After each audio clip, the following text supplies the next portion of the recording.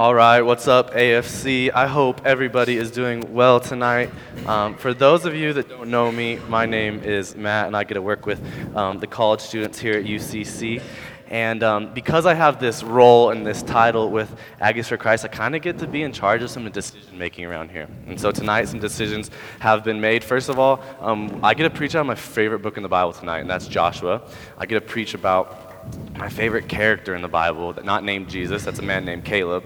And I got to preach with one of my favorite people in the world, and that's my best friend, Taylor Gobble, right here.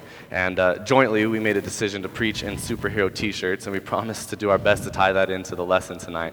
But seriously, the reason why Taylor's up here tonight just isn't because he's my friend or because he's a good public speaker. He's up here tonight because I want you to hear from the heart of somebody who has such a big role in this ministry. I want you to hear about a little bit about his story in AFC and about the way that he interpreted Scripture in the story of Caleb tonight. Twice a week, Taylor opens his home up to AFC on Mondays for the guys' small group. He not only opens his home, but he helps lead and facilitates the study there. And then on Wednesday nights, we have our Christian house party called Tea at Taylor's, and that's when all of you guys come over to Taylor's house, and we have sweet tea and just a really good time with everybody. And what that's done, what Tea at Taylor's has done is it's created this like family environment here. What makes AFC what it is isn't it's not the preaching, it's not the singing, it's not the lights or the stage or the church or whatever it is. It's the community and it's the family environment that we have here. And so with that being said, tonight is the last Tea at Taylor's. We're gonna invite everybody over there to that tonight, but next week after AFC, we're gonna have a bonfire. It's gonna be a big, bad bonfire over here in the parking lot. The past 2 times we've had bonfires here, we've had the fire department called because small houses were on fire. So that's a pretty good little advertisement for how big they've been. And then lastly, just to kind of build off this community thing, next Saturday, the 2nd, Mason's kind of leading up a barbecue, an AFC barbecue. So we're just going to end the semester with just being together as a family. Well, as Matt said, my name is Taylor Gobble. I am a NMSU grad and a member of our amazing host church, UCC. Now, if you haven't gone to UCC yet, I really encourage you to go. It's a great place to get plugged in and to really get a lot from our older members. I've been a part of AFC for about 2 years now. A big part of my growth as a Christian has been because of AFC. And in AFC, small groups have been a big part of that too. Growing close and godly men has had a huge effect on my life and my faith. Also, coming and hearing good speakers like Matt speak on Wednesday night and Sunday morning, I have been moved and convicted to change. And because of those sermons, I'm very honored to be able to speak with you guys tonight. Well, tonight, Taylor and I are going to be telling you a story about a character named Caleb. Now, this is a story of Caleb. It fits right here in the book of Joshua. It's a story of faithfulness. It's a story of patience and about God rewarding those who wait on him. Taylor's going to tell us a little more about Caleb, but Caleb's story isn't separate from what we've been talking about for the past 4 weeks with the study of Joshua. So the book of Joshua, as we've said before, is broken into 4 parts, and I think we have that on the next slide. So the first week we talked about the crossing of the Jordan. When God took his people into when he took his people into the promised land, he had to do some miracles. He had to step up and he had to be there for the people to get there. Secondly, last week we talked about how they had to conquer the land, how miracles were done initially to where Joshua started seeing these things. He's like, man, like I can pray for miracles now. I can pray for the sun to stand still, and it will, and we talked about that. Now tonight we're going to talk about dividing the land. Now this is a story about people getting their inheritance, but it's far more than God giving out property and dividing land lines. What this is, it's a story about God being faithful and saying kind of like, hey, like I told you I was going to be faithful to you. This is your inheritance, not because you are good and a deserving people of this, but because I am good and you are mine. And the last section that we'll talk about next week is serving the Lord in the land. Once the Israelites inherited the promised land, or once we find our salvation, then it's up to us to choose how you will serve the Lord, or in their case, if. And then the main theme that I've been pushing with this book as hard as I can is that the book of Joshua is a book about how things start going really, really well for God's people when they finally start doing what he asked them to do. Now, when I preach in the Old Testament or when I preach in the New Testament, or just whenever I preach at all, what I want to try to do my best to do is point out that the Bible, exactly how it is now, exactly how it's put together now, is relevant for handling the problems of 2015. for answering your questions about life in 2015. I understand it was recorded 2,000 years ago. Like, I get that. But the power and the wisdom and the ability to heal and restore is just as real today as it was then. So when we look at Joshua, I know most of you probably haven't been reading along as I go through these summaries of the chapters, but if you remember nothing at all about this book, just know that in the book of Joshua, as a believer, we see a lot of wins. We see a lot of God's people finding victory, God's people conquering, just things start going well for God's people. It's kind of awesome as a believer to read. Now, we can look at this and say, maybe if I started doing things in my life, like here's the application point, right? Maybe if I started doing things in my life that God wanted me to do, things would get better. Maybe in my relationships, if I cut out toxic people, or if I learned to love those toxic people better, maybe my relationships would get better. Or maybe at your job, if you started putting out an effort that was glorifying to God, maybe your time at work would be better suited. Maybe financially or emotionally, but most importantly, spiritually, things would get better if I would just finally submit to the plans that God has for my life. And Caleb was a perfect example of this faithfulness and this finally wanting to do the things that God asks you to do. Caleb also is one of my favorite people in the Bible. If there was like a Christian all-star team that spanned time, Caleb would definitely be on it. He was a star player who accepted his position as a role player. He's a man who was faithful to God through a ton of trials, and at the end of all those trials, he received his inheritance in full. We first learn of Caleb in the book of Numbers, chapter 13, verse 6. He was one of 12 spies chosen to scout out the promised land to figure out what enemies exactly the Israelites were going to face. Along with figuring out how strong and how fortified these cities were, their duty was to judge the fertility of the land. Once they gathered enough information, they're going to bring it back to Moses and report on what they found. They really wanted to know what they were facing and if it truly was a land flowing with milk and honey. Now, I don't know if you guys have heard that term, land flowing with milk and honey. What does that even mean? It's used quite often in the Bible. Well, that land was flowing milk and honey. There's plenty of room for livestock to graze and grow, and the bees and birds were aflutter. But if we use it in a general term, it really means that the land is fertile and that it's good for society to grow. But if we were thinking maybe like some modern terms, it'd be a Starbucks on every corner, a place where every restaurant had a college discount, and the entire town had Wi-Fi, something like that. That would be the promised land of 2015. The promised land was incredible. It was equipped with all the necessities for a society to thrive and to grow. God had promised the land to the Israelites for a reason. He knew it was the best place for his people. The 12 spies, when we went into the land, they found evidence of this. It says in Numbers 13, verse 23, they cut grapes that were so big, a cluster of grapes so big, it took 2 men to carry it. Now, I had trouble kind of picturing this in my mind, and I Googled large grapes.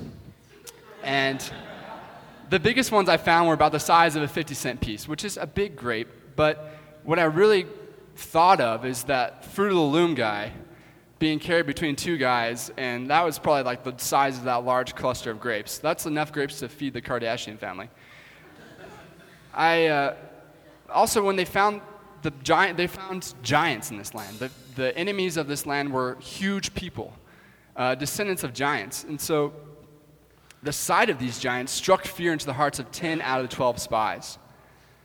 I can't help but think how foolish most of these spies were. Did they really think it'd be that easy just to waltz into the promised land and just take it? Were they going to go knocking door to door and saying, hey, this is kind of awkward, but God promised us this land, so you got to go. No, they weren't going to do that. These were giants. These were crazy, amazing warriors. They were going to fight for their land. The road to receiving God's promise is not an easy one. If it were easy, it wouldn't be worth it. If it were easy, this room would be packed with believers. I think we fall into that same trap in our Christian walk. That once we become Christians, all our enemies will be vanquished and it's just smooth sailing. When you decide to follow Christ, the work is just beginning. As believers, we have to face giants, but we have no reason to fear. Caleb and Joshua were the only 2 spies out of 12 who had no fear of these giants. Everybody else was shaking in their sandals, and Caleb and Joshua were confident in the Lord their God and the power that he had. Now, I'm going to read a passage, and I want you to pay attention to the difference in the reports that Caleb and Joshua bring and the rest of the spies. So in Numbers 13, 27 through 28 says this. And they told him, and that's the other spies, "We came to the land to which you sent us. It flows with milk and honey, and this is its fruit. However, the people who dwell in the land are strong, and the cities are fortified and very large." Did they not think that God's power could handle that? That's a small problem. God created those giants. If he wanted to, he could pluck them apart cell by cell. But listen to the flip side. Listen to what Caleb says. Well, actually, let's figure out what it looks like now. The spies have been gone for a couple months. This wasn't a quick trip. They didn't just go out, look at the land, and come back. They're gone for months at a time. They came back, and all the Israelites were there to hear the report of this land. So when they start talking about giants, fear is rippling through the crowd. And you could probably hear the murmurs like, "We can't do this. We're going to die. These giants are going to kill us." But then Caleb steps up right here and says this. But Caleb quieted the people before Moses and said, "Let us go up at once and occupy it, for we are able to overcome it." Then the men who had gone up with him said, "We are not able to go up against these people, for they are stronger than we are." They had no faith. They had no faith in the God that had brought them out of Egypt. Now, do you guys remember fire drills when you're in school? You know, you're walking out in orderly lines, like you're going to a picnic, but there's alarms screeching and everything like that. I actually got to be a fire drill leader once. It was great. I got a little sticker, a little badge, and it was great. I actually showed it like that. It's like a real Vanna White thing. And, it felt great. I felt like I had all this power. And I didn't do this two-line thing. I didn't do boys and girls line. I did boy, girl, boy, girl. Because even then I knew you got to put a bro next to his bae when you can. But despite the numerous fire drills that I had in grade school and all through high school, I couldn't help but think, this is not what would happen if there's a real fire. Everybody would be running over each other, trying to get out to save their lives. They would forget the plan, because that plan would have worked. I mean, if there's a fire and you guys are orderly fashion getting out of the building, we'd all make it. That's a plan that would work. Now, that's kind of what's happening with the Israelites right now. They've seen God's power. They saw him part the Red Sea, and they walked across on dry land. They saw manna come down from the sky when they were hungry. They forgot the plan. They forgot that God had a plan to bring them in the promised land. And as soon as they had to fight for it, they were running scared. Now, we're going to go on and read more about this crazy pandemonium. In Numbers chapter 14, let me get my papers set here. Chapter 14, verse 2, we'll start there. This is when the people are freaking out. And all the people of Israel grumbled against Moses and Aaron. The whole congregation said to them, "Would it that we had died in the land of Egypt, or that we had died in the wilderness? Why is the Lord bringing us into this land to fall by the sword? Our wives and our little ones will become a prey. Would it not be better for us to go back to Egypt?" And they said to one another, "Let us choose a leader and go back to Egypt." Okay, I don't know if you guys realize this, but they were in slavery in Egypt. Why would they want to go back to Egypt? They are so scared of these giants, so scared of dying and not remembering who their God was, that they wanted to go back into slavery. But then listen to Caleb. Caleb and Joshua set themselves apart right here. Then Moses and Aaron fell on their faces before all the assembly of the congregation of the people of Israel. And Joshua the son of Nun and Caleb the son of Jephunneh, who were among those had spied out the land, tore their clothes and said to all the congregation, the people of Israel, "The land which we passed through to spy it out is exceedingly good land. And if the Lord delights in us, he will bring us into the land and give it to us, a land that truly flows with milk and honey." Now you hear Caleb and Joshua say that, and you're like, heck yeah, that's right. I mean, but I can't help but identify with the Israelites' disbelief. Because admittedly, in times of crisis, I have forgotten the faithfulness of God. I have forgotten how through no power of my own, God has got me through some of the darkest, some of the most difficult times of my life. But I want to be born like Caleb. I want to be faithful in the times of crisis, not just when the sun's shining. Now, God speaks of Caleb's devotion two different times in Numbers. In Numbers 14:24, he says that he has a different spirit and that he followed him wholeheartedly. Then again, chapter 32, verse 12, he sets Caleb and Joshua apart by saying this: "They followed wholeheartedly, while the others did not." God rewarded Caleb for his faithfulness and devotion, but God also justly rewarded the unfaithful. Because of the disbelief of so many, the Israelites were forced to wander the desert until all the men of fighting age had died. 40 long years later, they were finally at the border to their inheritance, the Jordan River.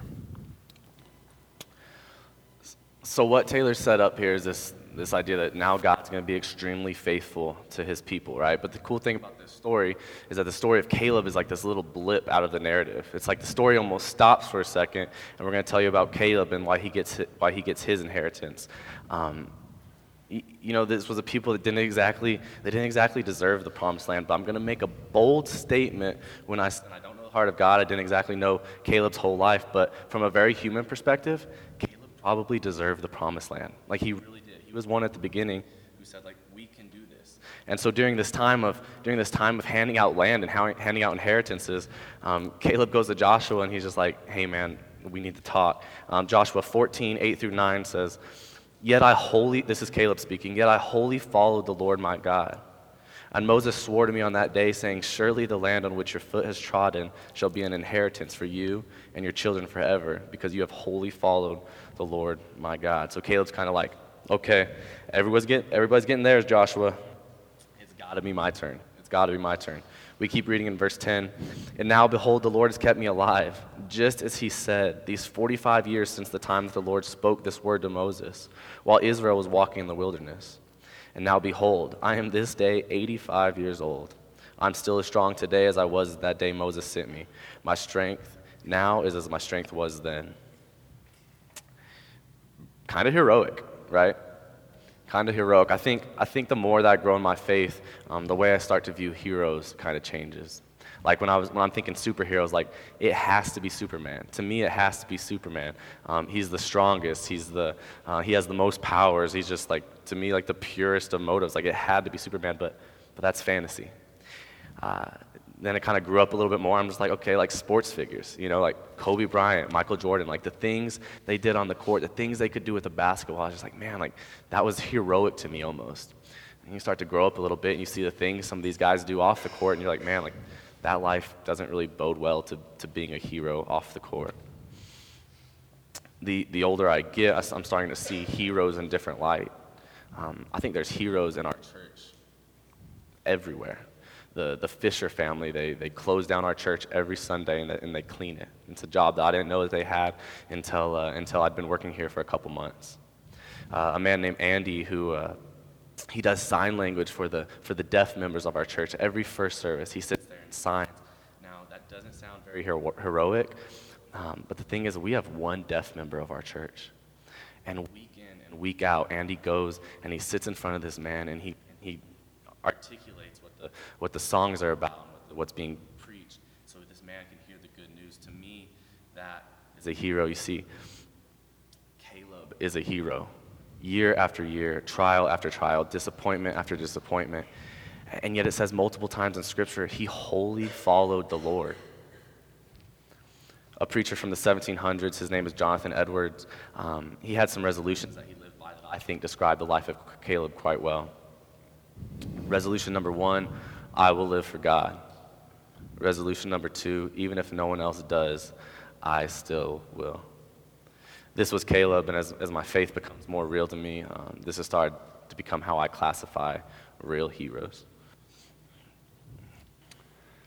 A few nights ago, Matt and I were sitting and eating meat from a beast we'd just slain. It was actually right after we'd saved the city from apparent danger. We were pretty hungry. No, I'm just kidding. There are steaks from Albertsons. But as we were eating, we pondered this question. I wonder if Caleb and Joshua were friends. I mean, they had to be, right? Especially while they're wandering the desert and the people of fighting age were dying left and right. Guys that stood beside them are dying left and right. They'd seen the promised land. They'd held that fertile soil in their hands. They'd eaten the grapes of giants. Yet they were stuck in the hot sun eating manna. Earlier when I spoke of community, it was not just a weekly nod to small groups. I honestly believe that I could not be a Christian without surrounding myself with good Christian men. Life is hard, and don't let anyone tell you any different. I've taken steps away from Christ and not towards him. The ways of the world are strong, and unfortunately, they seem to make sense in the moment. We justify our sin. We justify our sin so we don't have to be responsible for our actions. We say things like, well, I I do love this person, and we probably will get married, so I guess we can have sex. Or no one really looks at how many hours I work, so it's not going to matter if I put down a few extra. In that moment of sin, we forget God. We forget his plan. God has a bigger plan for you and your relationships. God has a bigger plan for you at your job, at your school. But when we stray from that plan, we need someone that we can rely on, someone that will bring us back. We need an advocate. Caleb and Joshua had to rely on each other. They wouldn't have made it otherwise. Maybe they ate manna together on Wednesday nights and talked about the promised land, talked about what was to come. Together they kept their eyes fixed on the goal. Caleb and Joshua did not forget God in the moment. Together they stood out against the crowd of disbelievers. So my question to you is, who's standing with you? When the world turns away from God, what Christian brother or sister is with you? The story of the Israelites is in the Bible for a reason. Sure, it provides historical context, but every single word in the Bible points to one thing: Jesus Christ and sacrifice he made on the cross.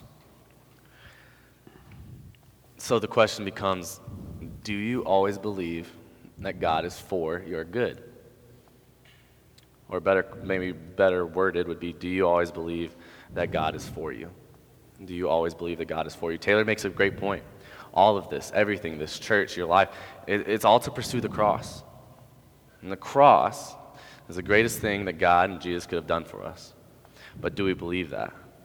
While wandering in the desert as an Israelite, could you have believed that something better was coming? From Caleb's perspective, could you have kept the faith that many years knowing that your inheritance was still coming? Sometimes this walk can be really tough. Actually, the person who describes the Christian walk as a walk probably isn't doing it right. The Christian walk would probably be better described as a painful, agonizing crawl, and I don't say that to discourage you. It's just a fact of the matter. Now the question becomes after that is, do you wholly believe that he's working for your good? In these trials, do you wholly believe that he's working for your good? See, Caleb did. He stayed faithful for his whole entire life. He wholly followed the Lord, and he finally received his inheritance. Something good is coming your way. Our responsibility is to have faith in the waiting. Will you all pray with us? Dear Heavenly Father, we are immensely thankful for stories about heroes of the faith in your word. God, Caleb was a man that wholly followed you, and he doesn't get much praise. He doesn't get very many chapters dedicated to him. He gets a little blip of his life, but it's a faithful one, and it's one that we should look to and try to imitate, Lord. We're so thankful for a body of believers where we can stand side by side with people who really do want to push us towards the cross. Like Caleb had Joshua, like Joshua had Caleb, Lord, we're thankful for this group that has each other in a world that says there's more to offer out there than religion and than following rules. God, we're so thankful that we have brothers and sisters that stand next to us as we pursue something that we do know to be better, and that's your Son, and that's the cross. Lord, thank you most of all for your Son and the sacrifice that he had to make. In Jesus' name I pray, amen.